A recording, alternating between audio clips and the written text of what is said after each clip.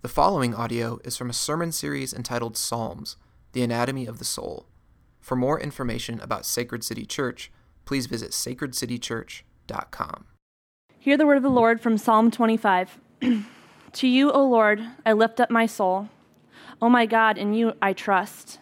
Let me not be put to shame. Let not my enemies exult over me. Indeed, none who wait for you shall be put to shame. They shall be ashamed who are wantonly treacherous. Make me know your ways, O Lord. Teach me your paths. Lead me in your truth and teach me, for you are the God of my salvation. For you I wait all the day long. Remember your mercy, O Lord, and your steadfast love, for they have been from of old. Remember not the sins of my youth or my transgressions. According to your steadfast love, remember me, for the sake of your goodness, O Lord. Good and upright is the Lord. Therefore he instructs sinners in the way. He leads the humble in what is right and teaches the humble in his way. All the paths of the Lord are steadfast love and faithfulness for those who keep his covenant and his testimonies. For your name's sake, O Lord, pardon my guilt, for it is great. Who is the man who fears the Lord? Him will he instruct in the way that he should choose. His soul shall abide in well-being, and his offspring shall inherit the land. The friendship of the Lord is for those who fear him, and he makes known to them his covenant. My eyes are ever toward the Lord, for he will pluck my feet out of the net. Turn to me and be gracious to me, for I am lonely and afflicted. The troubles of my heart are enlarged. Bring me out of my distresses. Consider my affliction and my trouble, and forgive all my sins. Consider how many are my foes, and with what violent hatred they hate me. O guard my soul and deliver me. Let me not be put to shame, for I take refuge in you. May integrity and uprightness preserve me, for I wait for you. Redeem Israel, O God, out of all his troubles. This is the word of the Lord. My name is Jeff Miller. I am on staff here at Sacred City. I'm a church planting resident.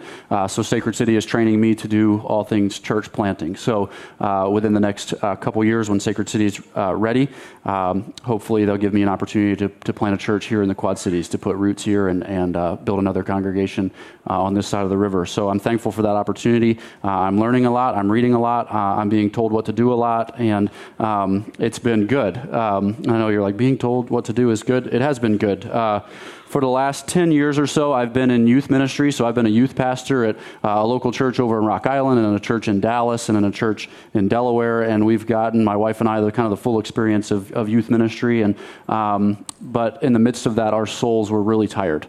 We were really worn out. We were really, I wouldn't say necessarily on the verge of breaking down, but we were tired. And coming to Sacred City has been a joy for our soul. It's been renewing for our soul, and it's been good for us. It's been hard for us as well. I'm in a position now where I'm not really doing much. I mean, I'm reading and I'm writing reports, and I'm doing what Sam asked me to do, and what Ben tells me to do, and what Joel tells me to do, and what Justin tells me to do, and what my missional community tells me to do, and what my wife tells me to do, and what my kids tell me to do. And so I've been in a performance kind of mode, like go out and do and be these things, and now I find myself in a spot where I'm able to rest, and I'm able to get renewal, and it's been good for me. I know it won't always be this way, so I'm enjoying it while I can. So that's just a little bit about me. I'm also married to my wife, Alicia. We've been married for 12 years now. She's hanging out in the back. I have two boys as well. I have an 11-year-old named Parker and a 9-year-old named Carson.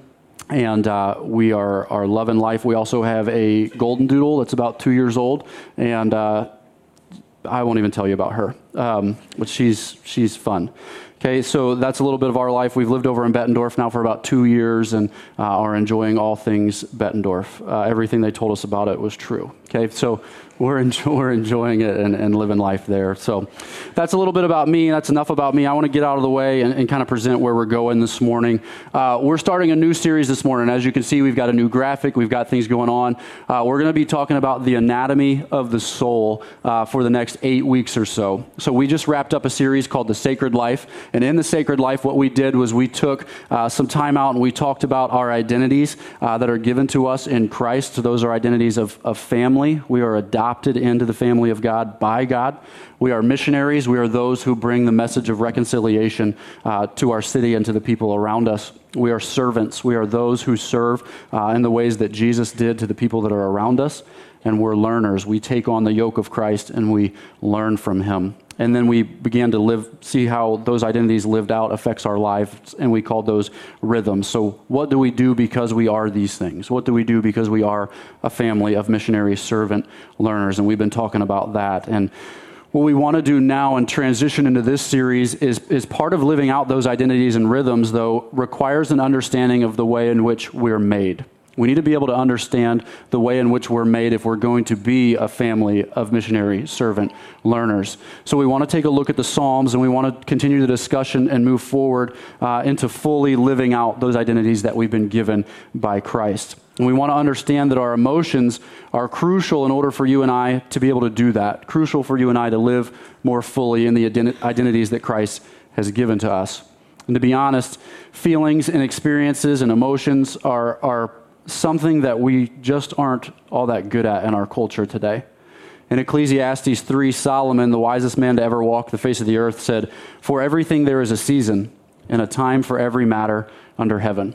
And then after that, Solomon goes on to list things: times to mourn, times to weep, time for joy, time for planting, time for reaping, and the list goes on and on and on. But in the world we live in today, emotions are a bit confused, and sometimes we have a trouble putting our finger on exactly what we should feel and when we should feel it, and who we should weep with and who we should mourn with, and should we be celebrating in the midst of our mourning, or should we be celebrating in the midst of weeping, and just how do we work all those things out in the midst of our world. So that's really what our sermon series is going to be about. You see, the truth is, for myself anyway, that for most of my life I've been pretty emotionally unintelligent, living my life as if I'm on a bit of an emotional roller coaster. And I would imagine that probably the same is true for you, or if not, you've watched people around you that are on an emotional roller coaster. They're up, and then they're down, and then they're climbing, and then they're shooting down, and then they're kind of going sideways and going this way, and then they're back. And there's an emotional roller coaster that you and I watch. And some of you are on that roller coaster. Some of you are maybe witnessing that roller coaster. But when we're on that roller coaster, it's tough for us to get a grasp on what we should be feeling, or where we should be taking the things we're feeling, or why we're feeling the way we are feeling, and what in the world are we supposed to do with that, and how do we respond to it. And because of that, we often struggle with what to do with our emotions. And part of living everyday lives with gospel intentionality requires us to learn how to be human. It requires us to learn what to do with these emotions. So over the next 8 weeks, we want to start by engaging our emotions and find out that our emotions are actually a gift that help us understand our heart and the desires of it. Now, we need to be careful in saying that, because many of us have, again, seen emotions used in the wrong way, and they don't often seem like a gift. They don't often seem like something that we want to experience or want other people to experience, but we've been given Scripture as believers that helps us find our way in the midst of this. John Calvin famously said that the Psalms are the anatomy of the soul. So through this series, we're going to take a walk through the book of Psalms, and we're going to look at several Psalms in order to better understand our emotions and the complexity of our soul. Part of the human experience is learning how to deal with our emotions and even the emotions of other people. So we're going to look at 8 basic human emotions through this series. We're going to talk about things like anger, guilt, hurt, grief, shame, gladness, and today we'll walk through the area of loneliness. And our hope and our goal through this is that as we walk through these emotions, when we experience them, we'll see that these emotions were actually given to us to push us into the Father. They're given to us as a gift to show us the things that are going right and also the things that are going wrong. See, when we experience emotions, they're awakening things inside of us that show us what's right with the world, and at the same time show us what's wrong with the world, and should push us to the only one that can do something about it, and that's the Father, our Creator. And when we do this, it allows us to experience the abundant life.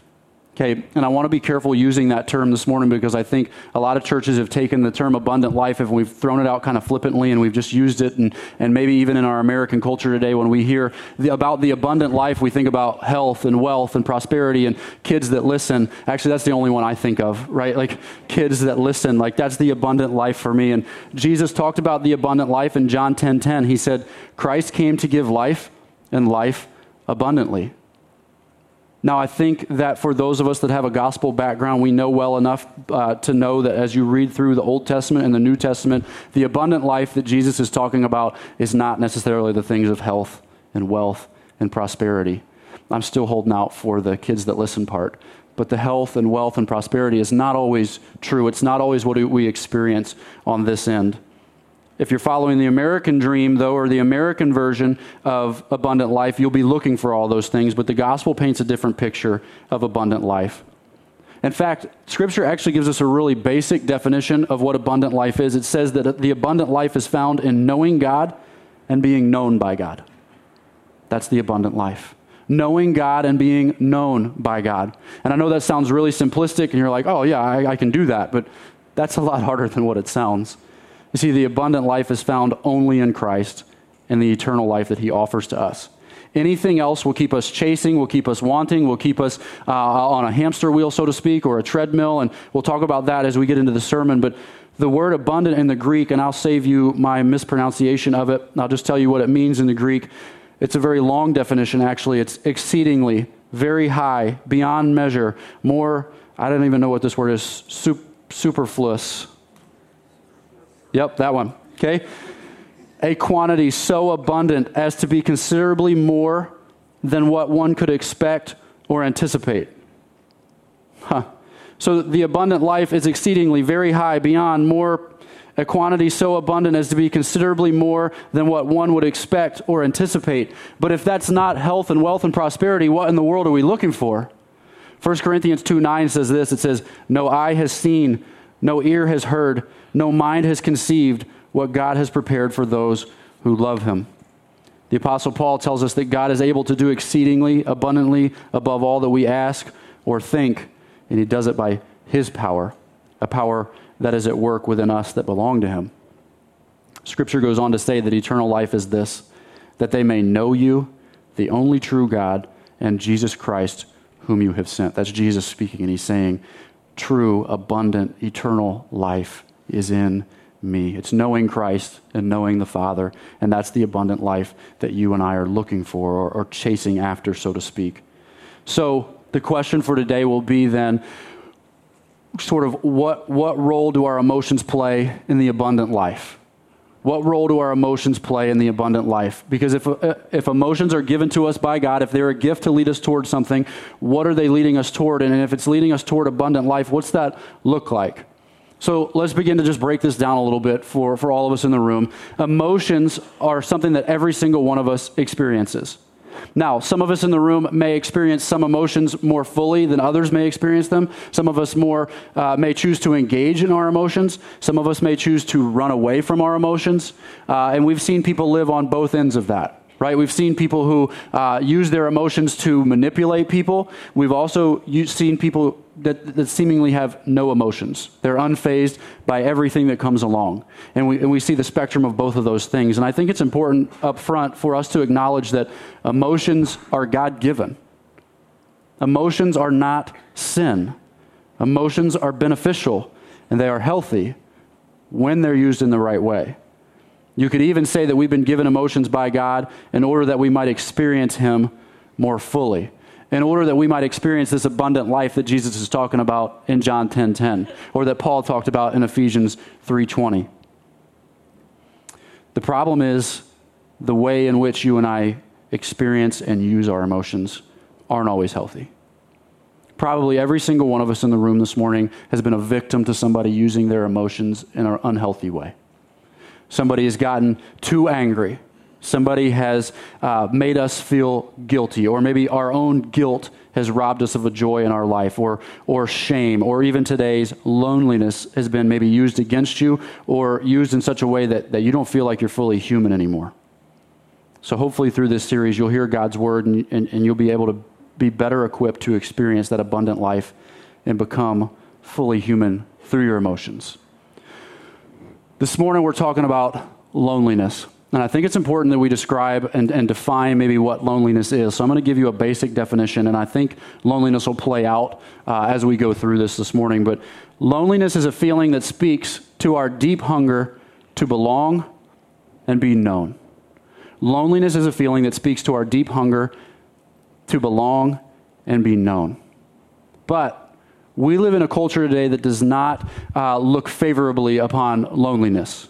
We live in a culture today that says do everything you can do not to be lonely. And oftentimes when we are lonely, we find ourselves being embarrassed. Or we find ourselves being ashamed of the fact that we are lonely. Like when we're lonely, we feel like we're experiencing something wrong, or that something's wrong with us for experiencing loneliness. Like, how can I be alone? I'm in a room with 180, 185 other people, but how can I possibly be alone in the midst of this? And some of you may talk yourself out of your loneliness. Like, no, look, there's all these people around me. But others of you in the room may be around a group of 180 people and say, no one here knows me. I'm just here. I'm just a body warm in this chair. I'm just a person that's here, and I don't feel connected. It's been said that loneliness is the most common human experience. Out of all the emotions we'll talk about, it's been said that loneliness is the most common human experience.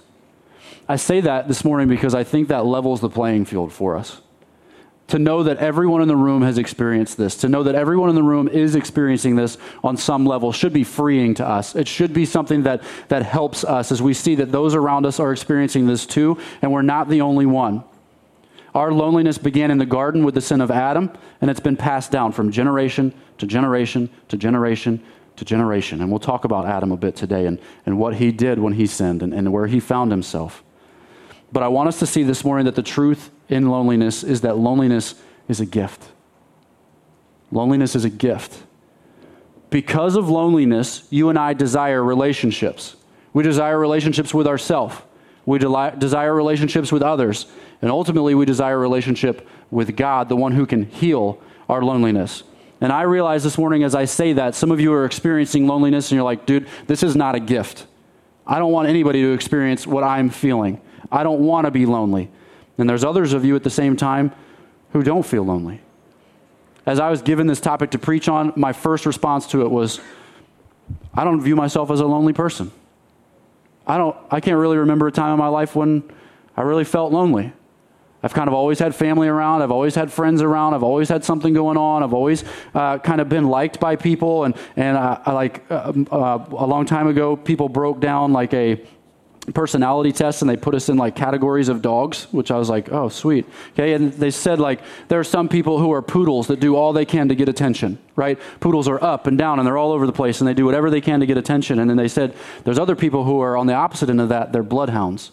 They're people who are kind of slow moving, right? They just kind of process their way through life and they want facts and they want statistics and they want to know exactly what's going on before they'll make a decision. And then there are other people who are pit bulls. They're aggressive. They're type A, right? They're just go-getters. They're people that just see what they want and they take after it. They walk into a room like this and they command attention and they start leading people in the way in which they should go. And then the last group of people that I fell into was Labradors. It's like, cool. Labs are fun. I guess they're kind of big. People seem to like them. And that's kind of what Labradors do, right? Labrador will read the temperature of the room and be okay with it. There are people who you could tell them what to do and they do it.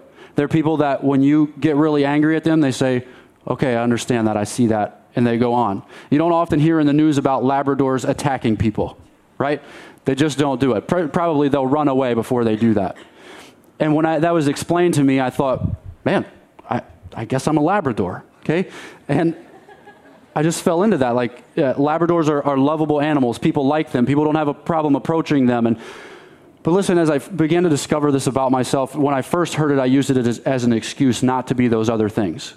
I used it as an excuse to not be aggressive. I used it as an excuse to not do hard work. I used it as an excuse to maybe not be in front of the crowd. I used it as an excuse, and what was happening was I was hiding in the midst of my loneliness. Because when you fill yourself into one category, you get ostracized, you get put aside, and this is all that you are. And that can make you feel lonely, like, what if I want to be a poodle? But I can't. What if I want to be a pit bull? And I can't. I'm stuck in this category. What happens is, throughout life, as you and I go on, we experience these emotions, we experience loneliness, and what happened along the way, though, is somewhere along the way we got hurt, we got rejected, we got neglected, we got betrayed, and maybe even ignored by those closest to us, and we learned really quickly how to act in response to those feelings. You learned how to be a pit bull, or you learned how to be a poodle, or you learned how to be a Labrador, or a bloodhound. You learned how to be all those things. And what happens is though, we get in the midst of that and we begin to feel like, well, I'm only meant for this category of people. I'm comfortable with this group, and we begin to close ourselves off. We begin to shut down or maybe even put up walls in our life. And what we do is we minimalize or we ignore, or at the very least, we suppress our emotion of loneliness.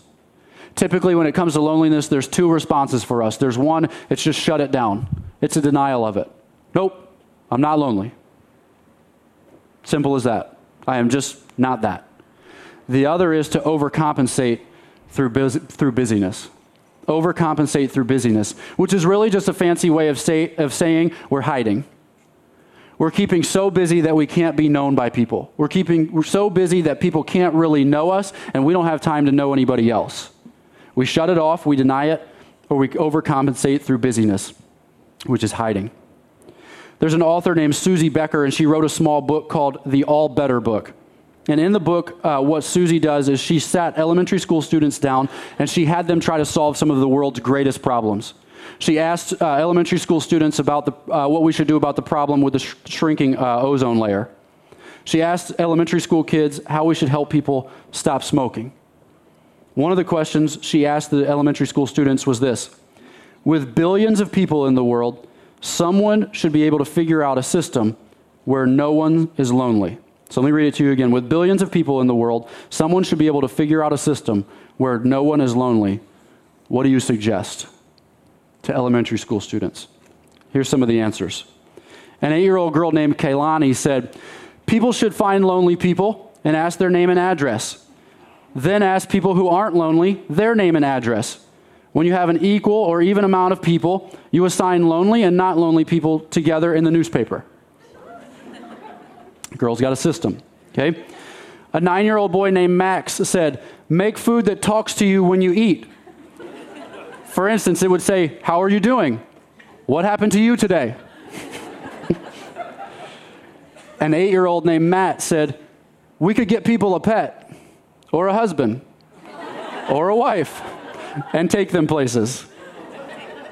Matt's going places. Now listen, perhaps though the most heartbreaking response, it came from an 8-year-old named Brian, and he said this. He said, sing a song, stomp your feet, read a book. Sometimes I think no one loves me, so I do these things. With billions of people in the world, someone should figure out a system where no one is lonely. The truth is this morning that there is no pain like loneliness. When I read, man, it's choking me up even. When I read Brian's words there, I did just like you did. I laughed at the other kids. I was like, yeah, right. Put them in the newspaper, or food that talks to you, like get a pet or a husband or wife. And then I read Brian's and I just thought, man, like there's no pain like that. A little kid, an 8-year-old, experiencing it says, here's some of the things I do. And I wonder for us as adults, like what are some of the things that we run to? How often do I find myself stomping my feet or singing a song or reading a book because I'm really lonely and I don't know how to express it? As I was preparing for this, I began to think about loneliness, as I should have because I was preparing for this. And loneliness is really strange in our world today.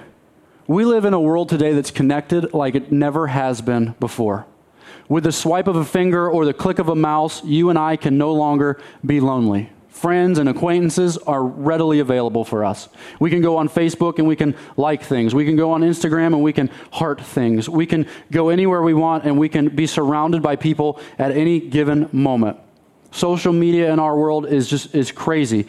There are things from Facebook to Twitter to Snapchat to Instagram to Tumblr to YouTube to Periscope to LinkedIn to Vine, Kick, Pinterest, The City. Some use Tinder, some use Christian Mingle, and that's just to name a few. That's just this week.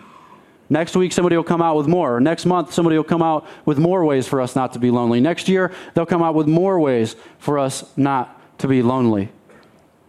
All of these things, all of these social media sites have something in common. What they're doing is they're finding ways to create atmospheres where people aren't lonely. But the truth of social media, though, is it's actually a bit of an oxymoron. We're not being social at all. We're sitting behind a screen instead of having face-to-face interactions with people. We're liking from afar. We're commenting from afar instead of meeting at a coffee shop and saying, I like your photo. Your face is nice. You have a good family. Okay? We just don't do that. Like there's something in all of us that drives us to be known, but yet there's also something inside of us that makes us all hide. Like, what's so hard about it? Like, you're looking at me this morning and you know I'm broken, and I know I'm broken, and I'm looking at you, and I can tell that some of you are way broken, and you know you're broken. But what keeps us from being honest about that? Like, what keeps us from really saying to each other, like, hey, I know you, you know me, let's be honest with each other about it. We're broken, I'm lonely, I'm looking for a connection. That sounds like a bit of a dating site. Let's maybe not go too far with that, but why we need to do that? We need to be able to walk into that, but instead we like from afar. It's because in our loneliness, we're exposed. In our loneliness, we're admitting something about ourselves that we don't like. We're admitting a fault. And that always puts us in an uncomfortable spot with people. But in our loneliness, what's really happening is we hunger for community and we're hungering for relationship, but something's keeping it from us. We're hiding it. And our tendency, though, is to seek connection and relationships through isolation rather than face-to-face interaction. Do you see how social media is actually isolating? It makes it so I don't really have to connect with people. On social media, I can be whoever I want to be. I can only ever show you my highlight reel on social media. I can show you great pictures of my family. I can show you great pictures of my kids and my stuff and my dog and my wife and all this stuff I have going on. But I bet if you've been following me on social media, you haven't seen one picture of the car I drive around. Why? Well, because the car I drive around is a 97 Acura CL and it has no hood. Like, what? Yeah, it has no hood. And the reaction that you just had is the reaction that most people have when they see me rocking around in a car that has no hood. Okay, I got in an accident on the bridge, and I only have liability on the thing because it's a 97, and I should only have liability insurance on it. So I began to have to replace all the parts by myself. So I ripped off the hood. I got new headlights. I got a new radiator. I maneuvered the bumper somewhat back into place. And for now, I don't have a hood. I have a hood sitting in my yard, but it's too dented up to reattach back to the car in a proper fashion. So I've been rocking around with no hood. I called the Davenport Police Department. I have a buddy that's in the police department and said, hey, is this illegal? He said, no, you don't have to have a hood. You only have to have bumpers. I was like, yeah, that's great news. He was like, there's lots of people that ride around the city with no hood on their car. Can I tell you that since I've been riding around the city with no hood on my car, I have not seen one. Not one. But I promise you, everyone has seen me. We pull into parking lots and people are like, like, I say all that to say this. Why haven't I posted that on social media? Because it's embarrassing. It's embarrassing to ride around in a car with no hood. It's embarrassing that my car is not a highlight reel for me and my family. I wish I could post you out pictures of it and be like, look how tight my car is, y'all. But it's just not. It's busted. It's just busted. I might as well take a picture of my bike and put it out there because you'd like that better than you like the car. But listen, my tendency on social media is to hide. I don't have to show you my crazy there. I don't have to show you the ugly of my life there. I can just show you my highlight reel. And let's be honest, that's what most people are doing on social media. We're posting our highlight reel. And we all know the person on social media that's not posting their highlight reel, right? And what do we do with that person who just has like diarrhea of the mouth on social media? We're like, hide. I don't want to see that anymore. This person's just too real for me. This person's got a bit too much going on. This person's on that roller coaster, right? John Ortberg wrote a book titled, Everyone's Normal Till You Get to Know Them. Problem is, we don't ever really get to know people when it's only through the guise or the mask of social media. I said it before, social media is a bit of an oxymoron. We're sitting behind a screen rather than actually being social. Many people excel at creating relationships through social media, but in real life they have few, if any, real meaningful relationships and little authentic community. I've seen people even in our culture today that will go out to a coffee shop, a place that's supposed to be social, and they'll sit behind a screen and be social that way rather than interacting with the people around them. And I'm probably a bit guilty of that myself. But in this world of social media, we're seeking connection, but we're doing it in ways that won't ever really connect us. The hunger for community is what drove Plato to write The Republic. It's what challenged Augustine to write The City of God. In his desire for community, Martin Luther King Jr. gave his ever-famous I Have a Dream speech. And in that speech, he made a plea for all human beings to one day together to sit down at the table of fellowship, to join hands, to sing a common song. The desire for the community or for community drives us to do things that we wouldn't ordinarily do, to join hands, to sing a common song. This morning, we read Psalm 25, and just like most of the Psalms, David and the others like him experienced the full gamut of emotions, including loneliness, when he cries out to God. So if you have a Bible this morning, I'd love for us to turn over to Psalm 25, and we're going to begin to walk through Psalm 25 together. As we walk through this psalm together, I hope that you will see how loneliness can drive us into full and abundant living, and how when we grasp what loneliness does in our life, that it can lead us to abundant living. It can lead us to full living rather than denial, rather than busyness, rather than hiding. We can be known and we can know fully, both God and the people around us. Psalm 25 has a basic 3-part breakdown, and we're going to walk a bit through that. The first breakdown begins in verses 1 through 7. Right off the bat, we see David in verse 1 says, "To you, O Lord, I lift my soul." In verse 2, he says, "Oh my God, in you I trust."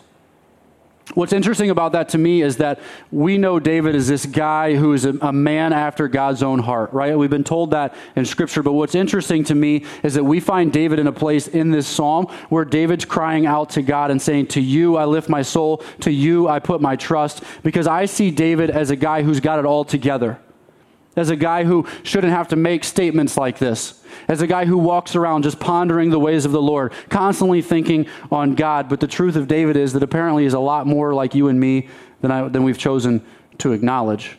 What David's doing here in verses 1 through 7 is David is reaffirming his faith, because just like you and me, David apparently has placed his faith in something else.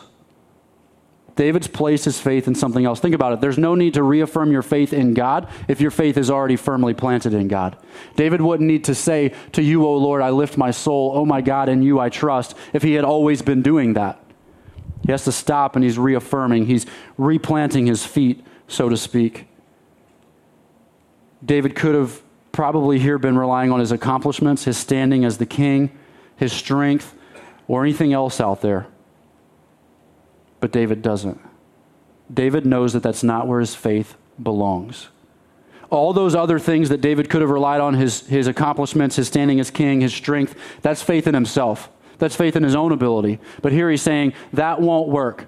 That just won't do. I've got to place it in something else. I've got to place it in the only thing that's firm. What's interesting, though, is David would only know that if David slowed down his life and allowed himself to feel the loneliness. David has to allow himself to feel the disconnect from God here. Because listen, David could have stayed busy with kingly stuff. David could have shut it out because kings just don't get lonely. But if he had done that, he never would have experienced the joy that came from his loneliness. Look at what David's loneliness drives him to do. It drives him back to the Father. "To you, O Lord, I lift up my soul. Oh my God, in you I trust." David feels the weight of his loneliness, and what it does is it drives him back to the Father. David, in his solitude, goes to the Lord. David doesn't go back to himself. David doesn't go to his buddies for a pep talk. David stops and feels the weight of his loneliness and goes to the Lord. You see, David's loneliness did what it was supposed to.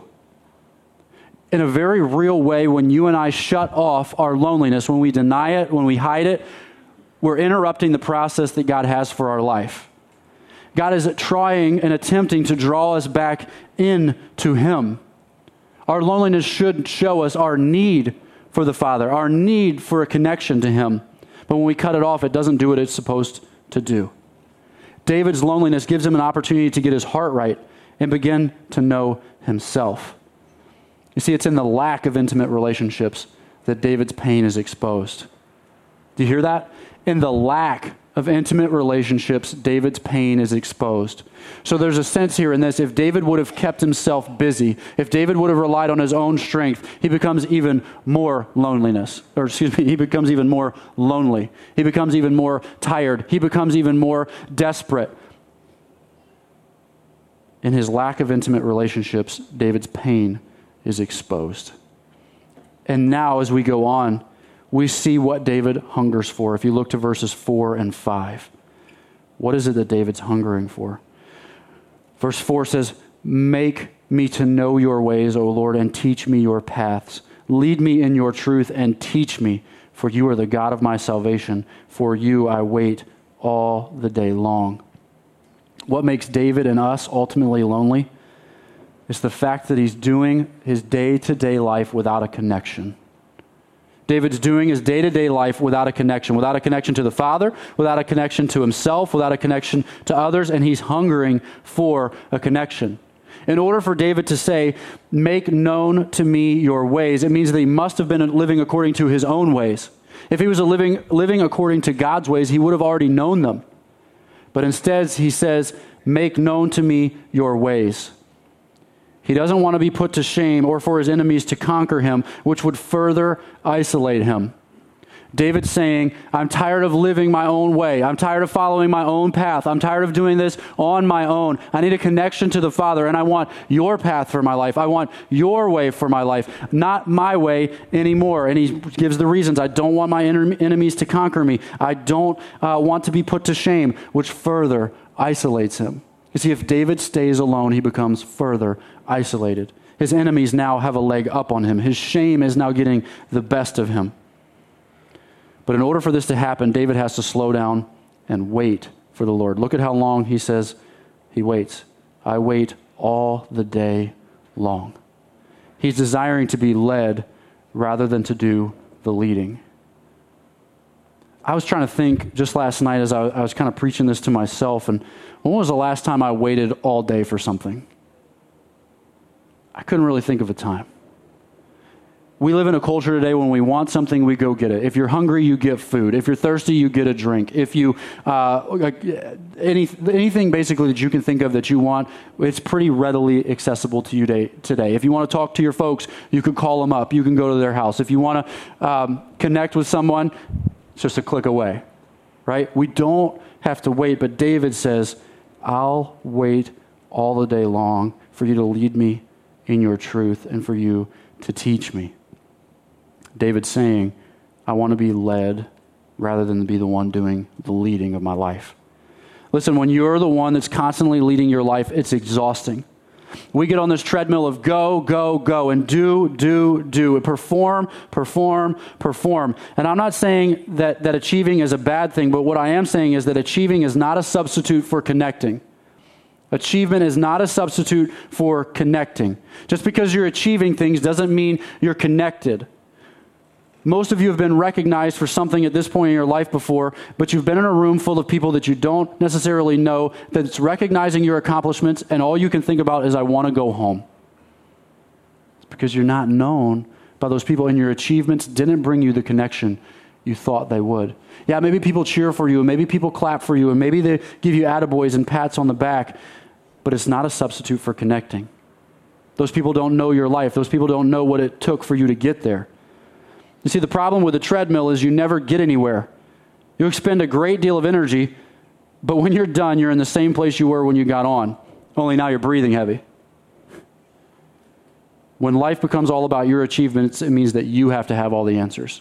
It means that you have to make all the decisions. It means that you have to carry the load of your household, and that's exhausting.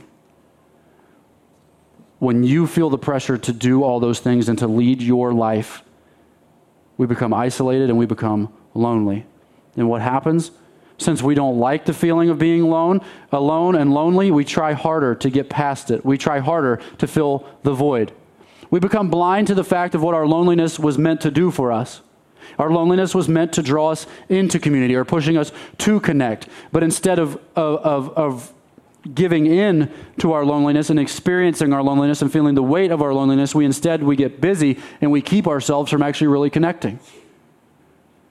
Instead of loneliness having the effect that it's supposed to have, It does the opposite because we never really connect because we won't feel it. I want to pause real quick too, because I think there's a danger here for parents in the room as well. For parents, you're leading your family. And our kids will typically do what we do. Those of you that have kids that are old enough to talk, you know this all too well. When you're in a room and you say a word that you didn't know your kid was supposed to hear, what's your kid do with that word? They grab a hold of it like it was candy, right? And they just go around the house saying that word, okay? And I'm talking about no. I don't know what word you guys are thinking of. But they just do it, right? Your kids do what you do. Listen, what this means for us parents in the room, what this means for us is if your kids see you busy all the time, guess what they're going to do? They're going to stay busy all the time.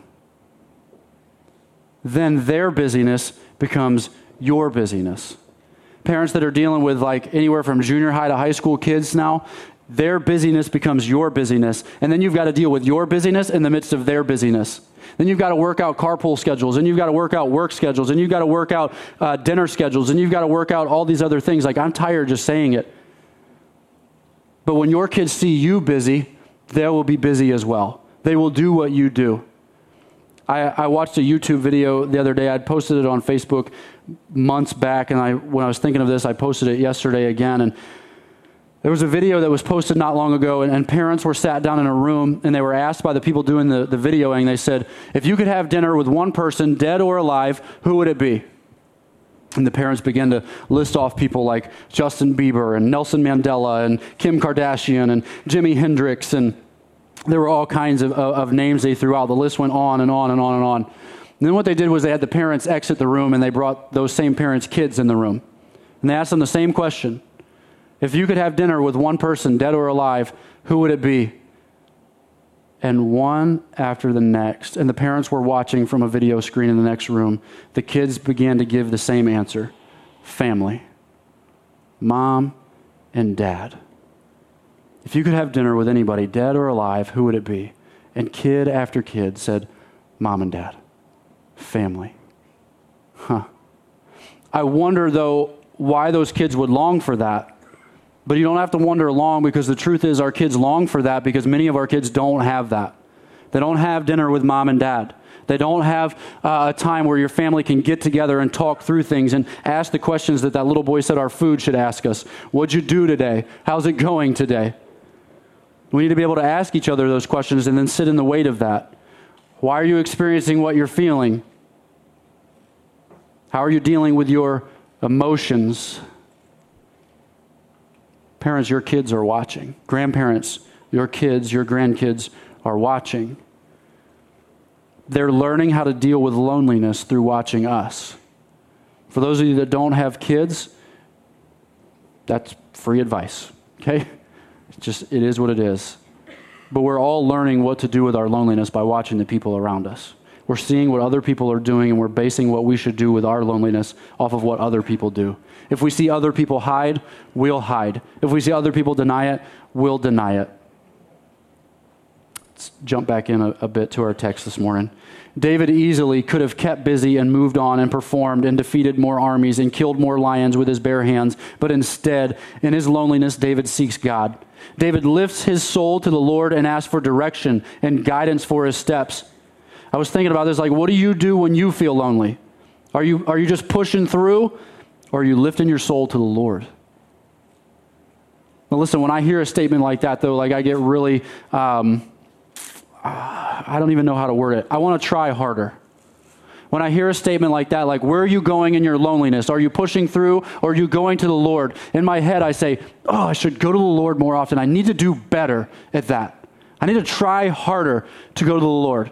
I need to have a Bible nearby. I need to have my praying bench close by, and I've got to be ready for when I feel lonely, and I've just got to work harder. Who did I just make that about? I made it all about me. I need to try harder. I need to lift my soul to the Lord. And what happens is it'll lead me to more performing. But notice what David does in verses 6 and 7 here.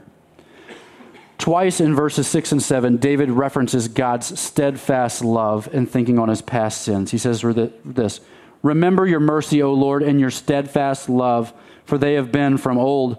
Remember not the sins of my youth or my transgressions. According to your steadfast love, remember me for the sake of your goodness, O Lord. David references God's steadfast love when thinking of his past sins. And we don't have time this morning to go through David's lists of sins. I guess we could, but we're just not going to. So what if David here was only referring, though, to his sin of loneliness, or pushing through his loneliness to get to the next task? What is it that moves David from his loneliness to a connection? The thing that David points to here is God's steadfast love. David doesn't point to his own accomplishments. David doesn't point to his own acknowledgement that he surrendered his soul to the Lord. David's not depending on his actions. He's depending upon the steadfast love of God. That's God's covenant with man. It's in God's generous, loving kindness to us that David realizes, this is the thing that keeps me going. This is the thing that allows me to surrender my soul to the Lord. As believers, we, just like David, as a fellow believer, should find great security in knowing that God is a loving God and that his love is not fickle. God is not like a 3-year-old girl I know that invites you to her birthday party one week and then the next day uninvites you, making you plead with her on Instagram and on Facebook to be re-invited to that birthday party. That's a pain that's close to my heart. I'm thankful that God is not that. I'm thankful that God is not so fickle that one day he's like, yeah, I love you. And the next day he says, nope, you didn't make the cut. And then the next day he's like, yeah, you're back. And then the next day, not so good. I'm thankful that that's not our God. We don't have to wonder what God's attitude is toward us because we are told of his steadfast love. That's his generous, loving kindness to us, based not on our work, but based on his word and his love for us. We know that God will be the same tomorrow as he is today because of the truth of his steadfast love. How do we know this? Verses 8 through 16, David shows us who God is in the face of our loneliness. Let me just read some of this fast to you. He's talking about God's character here. Good and upright is the Lord. Therefore, he instructs sinners in the way. He leads the humble in what is right. He teaches the humble his way. All the paths of the Lord are steadfast love. There it is again. And faithfulness for those who keep his covenant and his testimonies. For your name's sake, O Lord, pardon my guilt, for it's great. Who is the man who fears the Lord? Him he will instruct in the way that he should choose. His soul shall abide in well-being, and his offspring shall inherit the land. The friendship of the Lord is for those who fear him, and he makes known to them his covenant. My eyes are ever toward the Lord, for he will pluck my feet out of the net.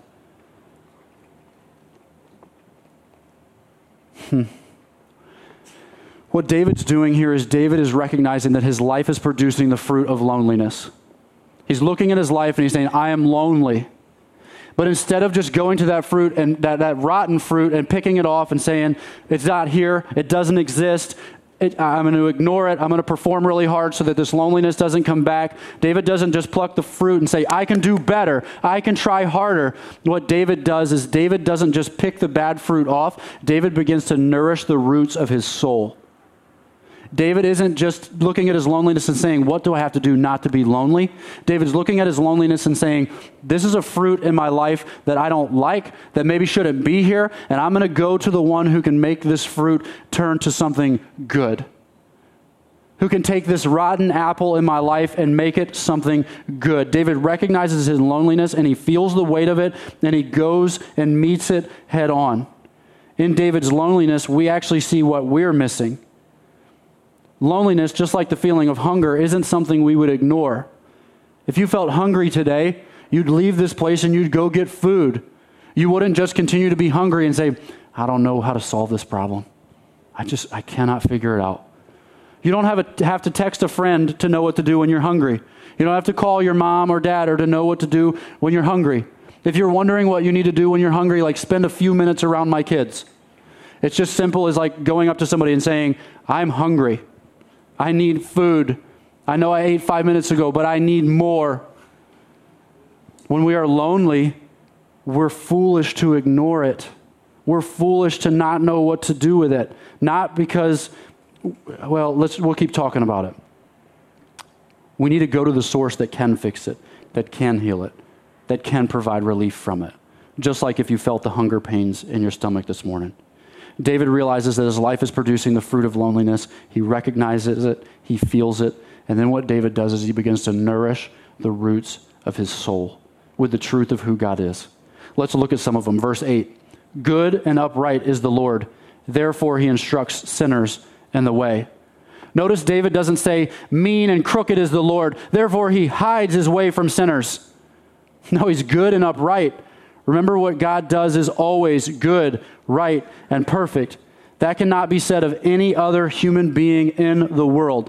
God always does what is good and right and perfect. My wife is extremely hot, but she is not always good, right, and perfect.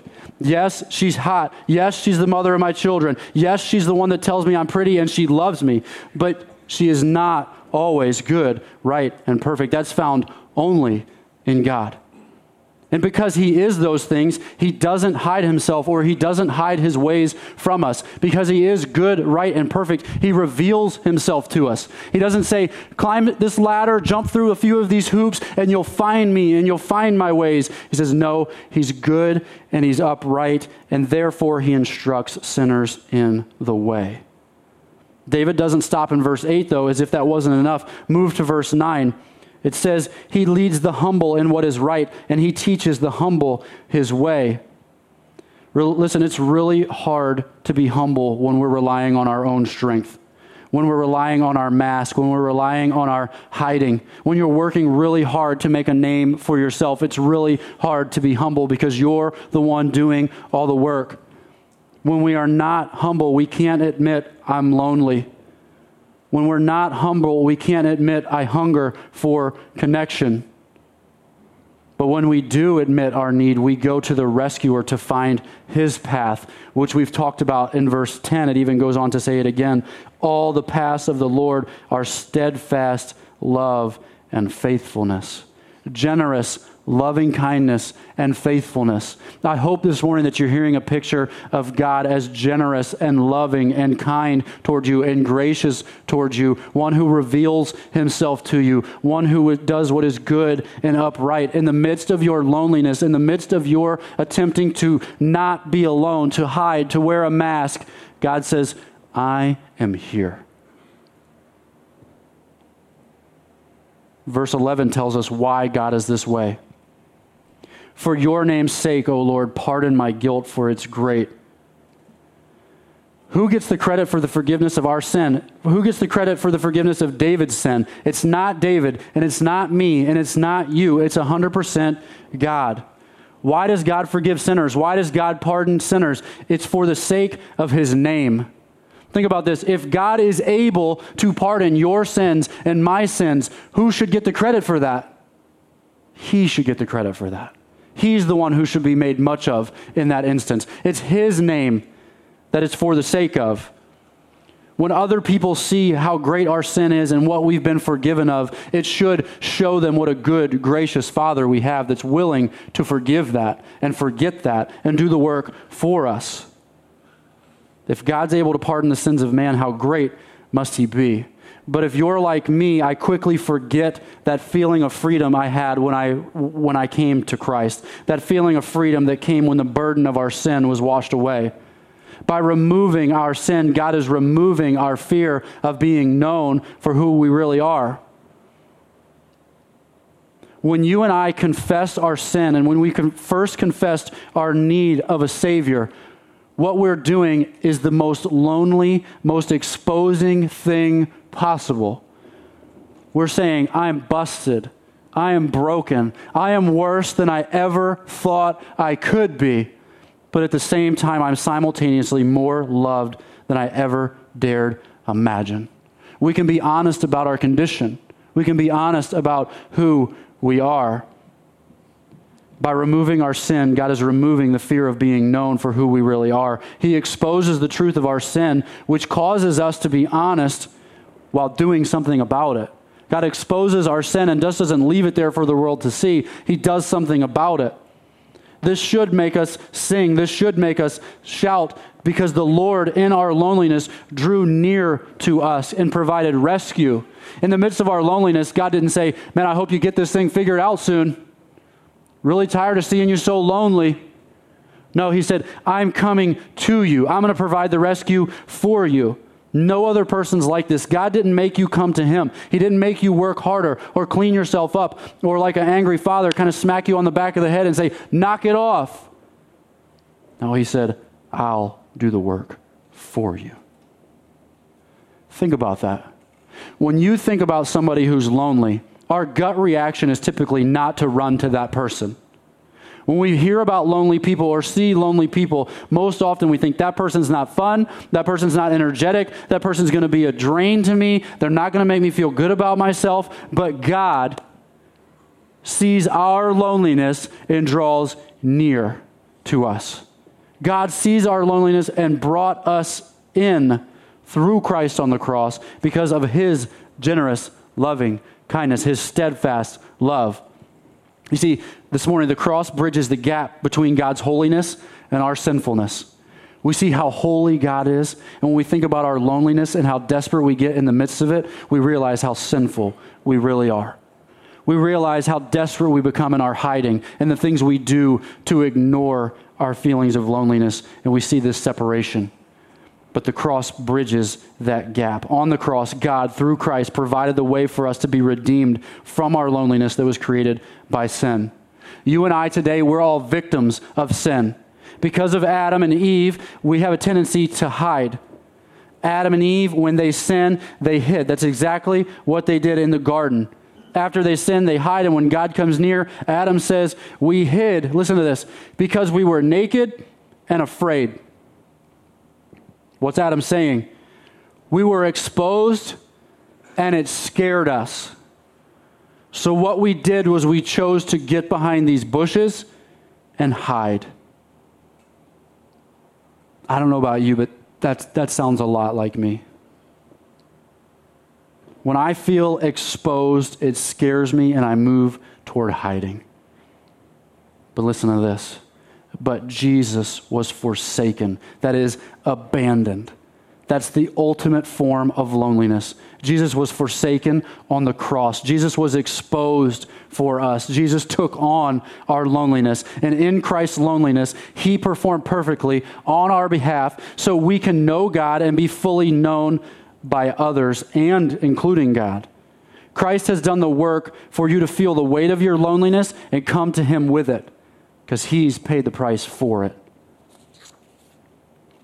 Because our loneliness is satisfied only in intimacy with Christ.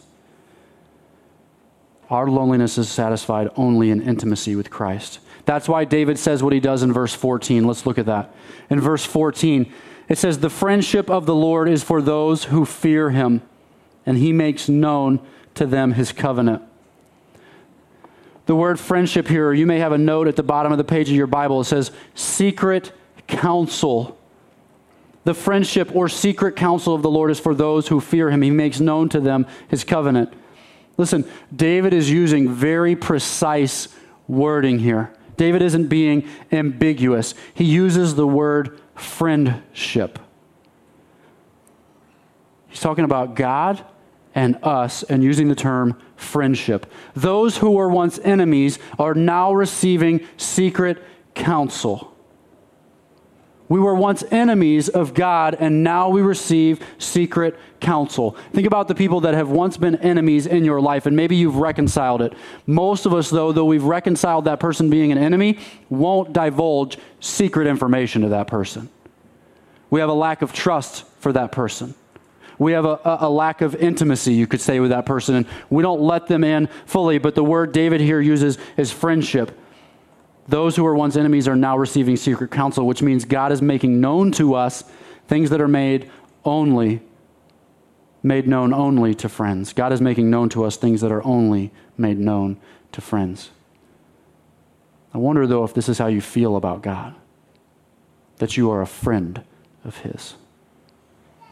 Charles Spurgeon, commenting on friendship of the Lord, he said this, I want you to listen to this. It might blow your mind here a little bit this morning. Charles Spurgeon, commenting on the friendship of the Lord, says, "This signifies familiar intercourse, confidential intimacy, and select fellowship." I'm going to read it again because it was awkward the first time. The friendship of the Lord says, this signifies familiar intercourse, confident intimacy, and select fellowship. Like, I don't know about you, but that sounds a lot like marriage talk to me. Familiar intercourse, confidential intimacy. Listen, just like in a marriage relationship, spouses, we may have a tendency to maybe hide in the bedroom, as awkward as that may be. And what we do is we make sure all the lights are off when we enter into an intimate relationship, right? We don't want our partner to see our flaws. We don't want our partner to see that area that may be stretching a little bit or that area that may be bulging a little bit different. But listen, in the dark, when my wife's hand reaches over and feels a muffin top, she knows a muffin top is there. That is familiar intimacy. She knows me, and now my faults are known to her. And there's a friendship that's created there. Those are secret, that's secret counsel. That's secret information. She won't share with people that I've got the muffin top there. I hope. Do you see how close that is, though?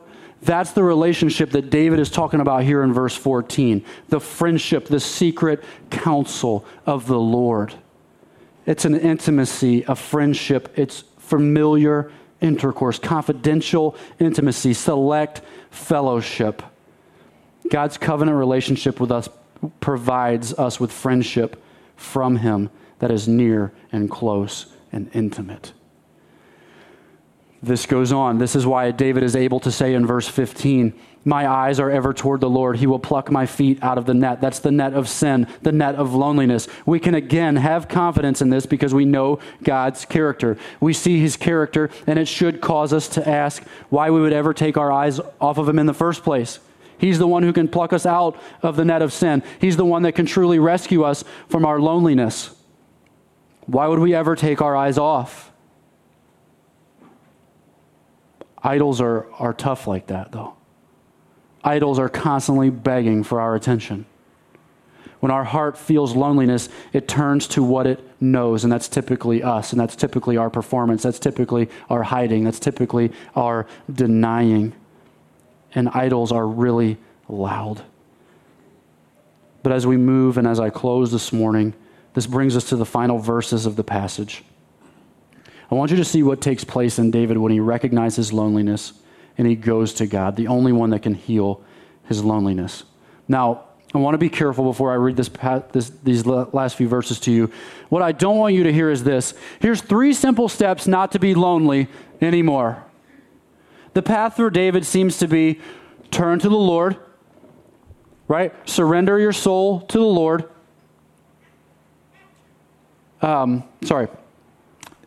It's not a 3-step process. It's not do these things and you'll be healed from your loneliness, because that's not the truth. What David does is a pattern that works for his life. It's a pattern that he surrenders his soul to the Lord. It's a path in which David surrenders his life to the Lord. I want to follow your path. I want to follow your way. He asks for direction. And then what David does is he believes the gospel. Now listen, I think that that's a good path for us to follow in the midst of our loneliness. But I don't want you to hear that this is how it always works. I want to be careful that you don't leave here and say, well, if I just apply these 3 easy steps to my life, I will never be lonely again. This is not an infomercial. This is God's word given to you so that we can experience our emotions fully and go to Him with them. In verses 16 through 22, David now has a freedom about his speech that he hasn't had before. Look at verse 16. Turn to me and be gracious to me, for I am lonely and afflicted. The troubles of my heart are enlarged. Bring me out of my distress. Look at what David has done in verse 16. We're 16 verses in, and what has David finally done?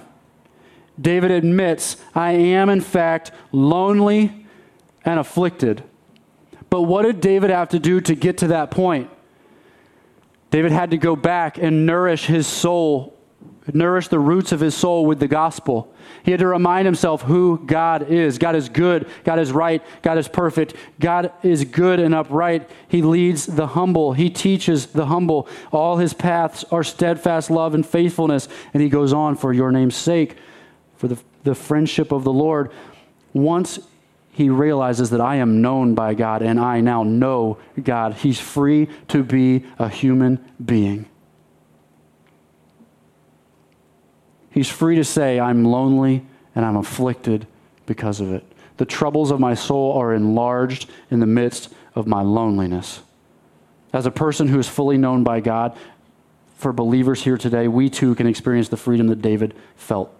We can now be fully known by others without wearing a mask about our brokenness. We can now take off that mask and we could chill out with our constant performing through our job or our accomplishments or our children or our well-maintained home or our charisma to avoid our loneliness.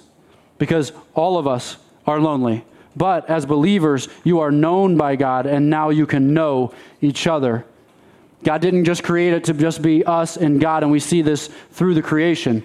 When God created Adam, he didn't say, well, this is awesome. He says, something's wrong. And he makes a helper for Adam. He realizes that Adam needs community. He said it's not good for him to be alone, so he gave Adam a wife, a helper, a friend, a community. John Ortberg, in that book I mentioned from earlier, Everyone's Normal Till You Get to Know Him, he said this: to experience community is to know the joy of belonging. Being known and loved allows us the opportunity for giving and growing. There is a safety in finding a true home. This is why when we experience authentic community, it's so life-giving. When Alicia and I first began to get around the people of Sacred City and experiencing the Sacred City and the people of it, at first we were like, whoa. And then as we were around those people even more, we were like, whoa. And then we got in missional community with those people and we were like, whoa. And now today, as I lead a missional community and supposedly leading a group of people today, we're still like, whoa. Like, this is not, I'm not saying that it's been easy. It's been hard at times, but I can say that we no longer feel the need to hide in the ways that we were once hiding. We now no longer feel the need to walk into a group of people and have everyone like us or have everyone think we have it all together. I can now walk into my missional community and say, hey guys, I'm driving around in a car with no hood. And that be okay. And them to say, life's really hard for you. What Alicia and I saw were people at Sacred City that prized community and actually did it. What we saw was not a program or event for people together. It was people saying, come into my life. People saying, know me. People saying, be with me. And I think that's the question we all really want to have answered. That's what we all really want. We're asking the question of the people around us, will you be with me? Can we spend time together? Can you listen to my pain? Will you pray with me? Will you stand up for me? You see, our loneliness pushes us to seek to be known. But if I bury my loneliness, either in isolation or busyness, I cannot be known. In loneliness, there's a limit to how long I can stand being around others without being fully known. I will easily walk away from a group that does not know me. And I will easily blame that group for not knowing me.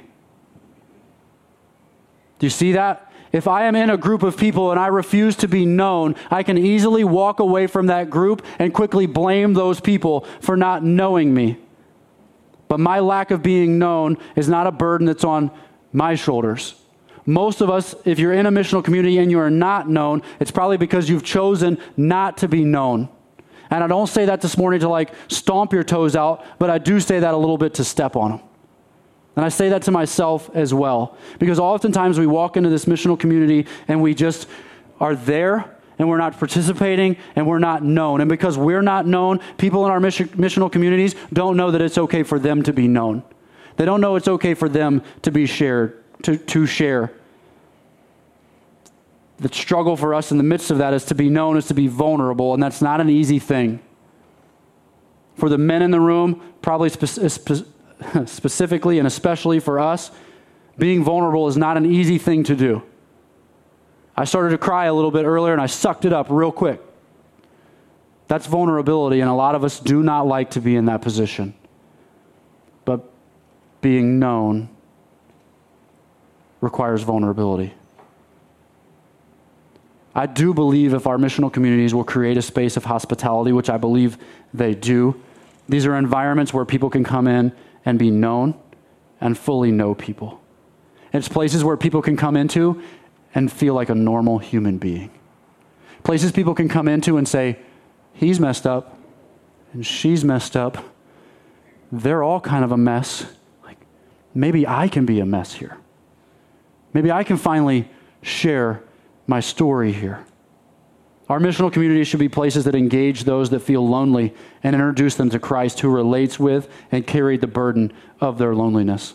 In the movie The Help, there's a character named Abby who's the narrator, and near the end of the movie, Abby says this, "No one ever asked me what it felt like to be me. Once I told the truth about that, I felt free." Abby's talking about the fact that she has been able to share her story, her full story, and now because of that, she's known, and that set her free in a sense. Man, how freeing that is for us and for outsiders to be able to come into our missional communities and share their stories and tell the truth about themselves. And for us as missional communities to speak life into those people and say, here's how the gospel meets you in that. We're not just having people share their stories and saying, that was really good. We're saying, hey, here's Jesus, and here's how Jesus meets you in that. When we're speaking to believers, we could say, it sounds like you might be missing Jesus in this area. When maybe unbelievers share, we're saying, this is what Jesus has done for you, and here's how he's welcomed you in. These are places where people can share that they are lonely, and places where they can admit, and where we can admit that we are too, and that Jesus is the answer. This morning, we're going to take communion together, and communion really ties in exactly what we've been talking about here this morning. Communion meets our need for community. In communion, we are reconnecting our lives to the Father. It's an opportunity for us to connect to God once again through his sacrifice for us. As we take the bread this morning, we recall our need for Christ's body to be broken for us. As we drink the wine or the juice this morning, we were reminded of Christ's blood that was shed for outsiders like us to be brought in, to have our loneliness taken away. Also, in the midst of this, we're showing our reliance on God and the finished work of Christ. Christ related to our loneliness by being forsaken and abandoned on the cross. He was made lonely so we could be welcomed in and never be alone. He was broken so that we might be made whole. God, in his steadfast love toward us, welcomes us to this table. The loneliness felt in the garden is broken through Christ in God's steadfast love. Communion also is a community-forming event. Every single one of us that will come and take from this cup and from this table today are admitting, I need Jesus. I can't think of anything that's more community building than that. For every single one of us in the room to recognize, I need a Savior. I am broken, and Jesus heals that brokenness. The community that we are longing for, the thing that we're longing for to take away our loneliness, is found right here at this table, in the body and the blood of Christ, and being united with the Father. David at the end of the psalm says, redeem Israel, O God, out of all his troubles. And as we take the bread and the cup this morning, we proclaim the same thing for our world, that they might see what we're doing here, and we might go out and live this out in order for them to meet a God who's redeemed them from their troubles, who's brought them in from their place of loneliness. And they might meet a God who welcomes them to his table. Let's pray this morning. Father, we are so thankful this morning that you have seen us in our loneliness and you didn't walk away. God, when you saw our loneliness, you clothed us. You provided a way through Christ on the cross for us to have a relationship, to have a connection with you. You provided us with a way to be honest about who we really are. Father, that you would heal us in this way is amazing to us. Many of us don't understand why you would do this, why you would step out of heaven, why you would sacrifice your only son on a cross to bring lonely people into yourself, but we stand amazed and we stand thankful for it. For those here this morning, Father, that feel the weight of their loneliness, may they see their need to lift their soul to you. May they see the need to surrender the path of their life to you. May they see that you are good and you are upright and you bring instruction in the way, that you lead the humble in what is right and you teach us in your ways for your name's sake, not for ours, not that we might get glory. Father, may we lift our soul to you. Father, for those of us that are hiding and ignoring our loneliness, may we embrace it this morning. May we go to the one who has steadfast love toward us. God, this morning, may we embrace our humanity through our emotions. May we live the abundant life that you've created for us in the midst of our loneliness. May we take it to you, the only one that can heal it.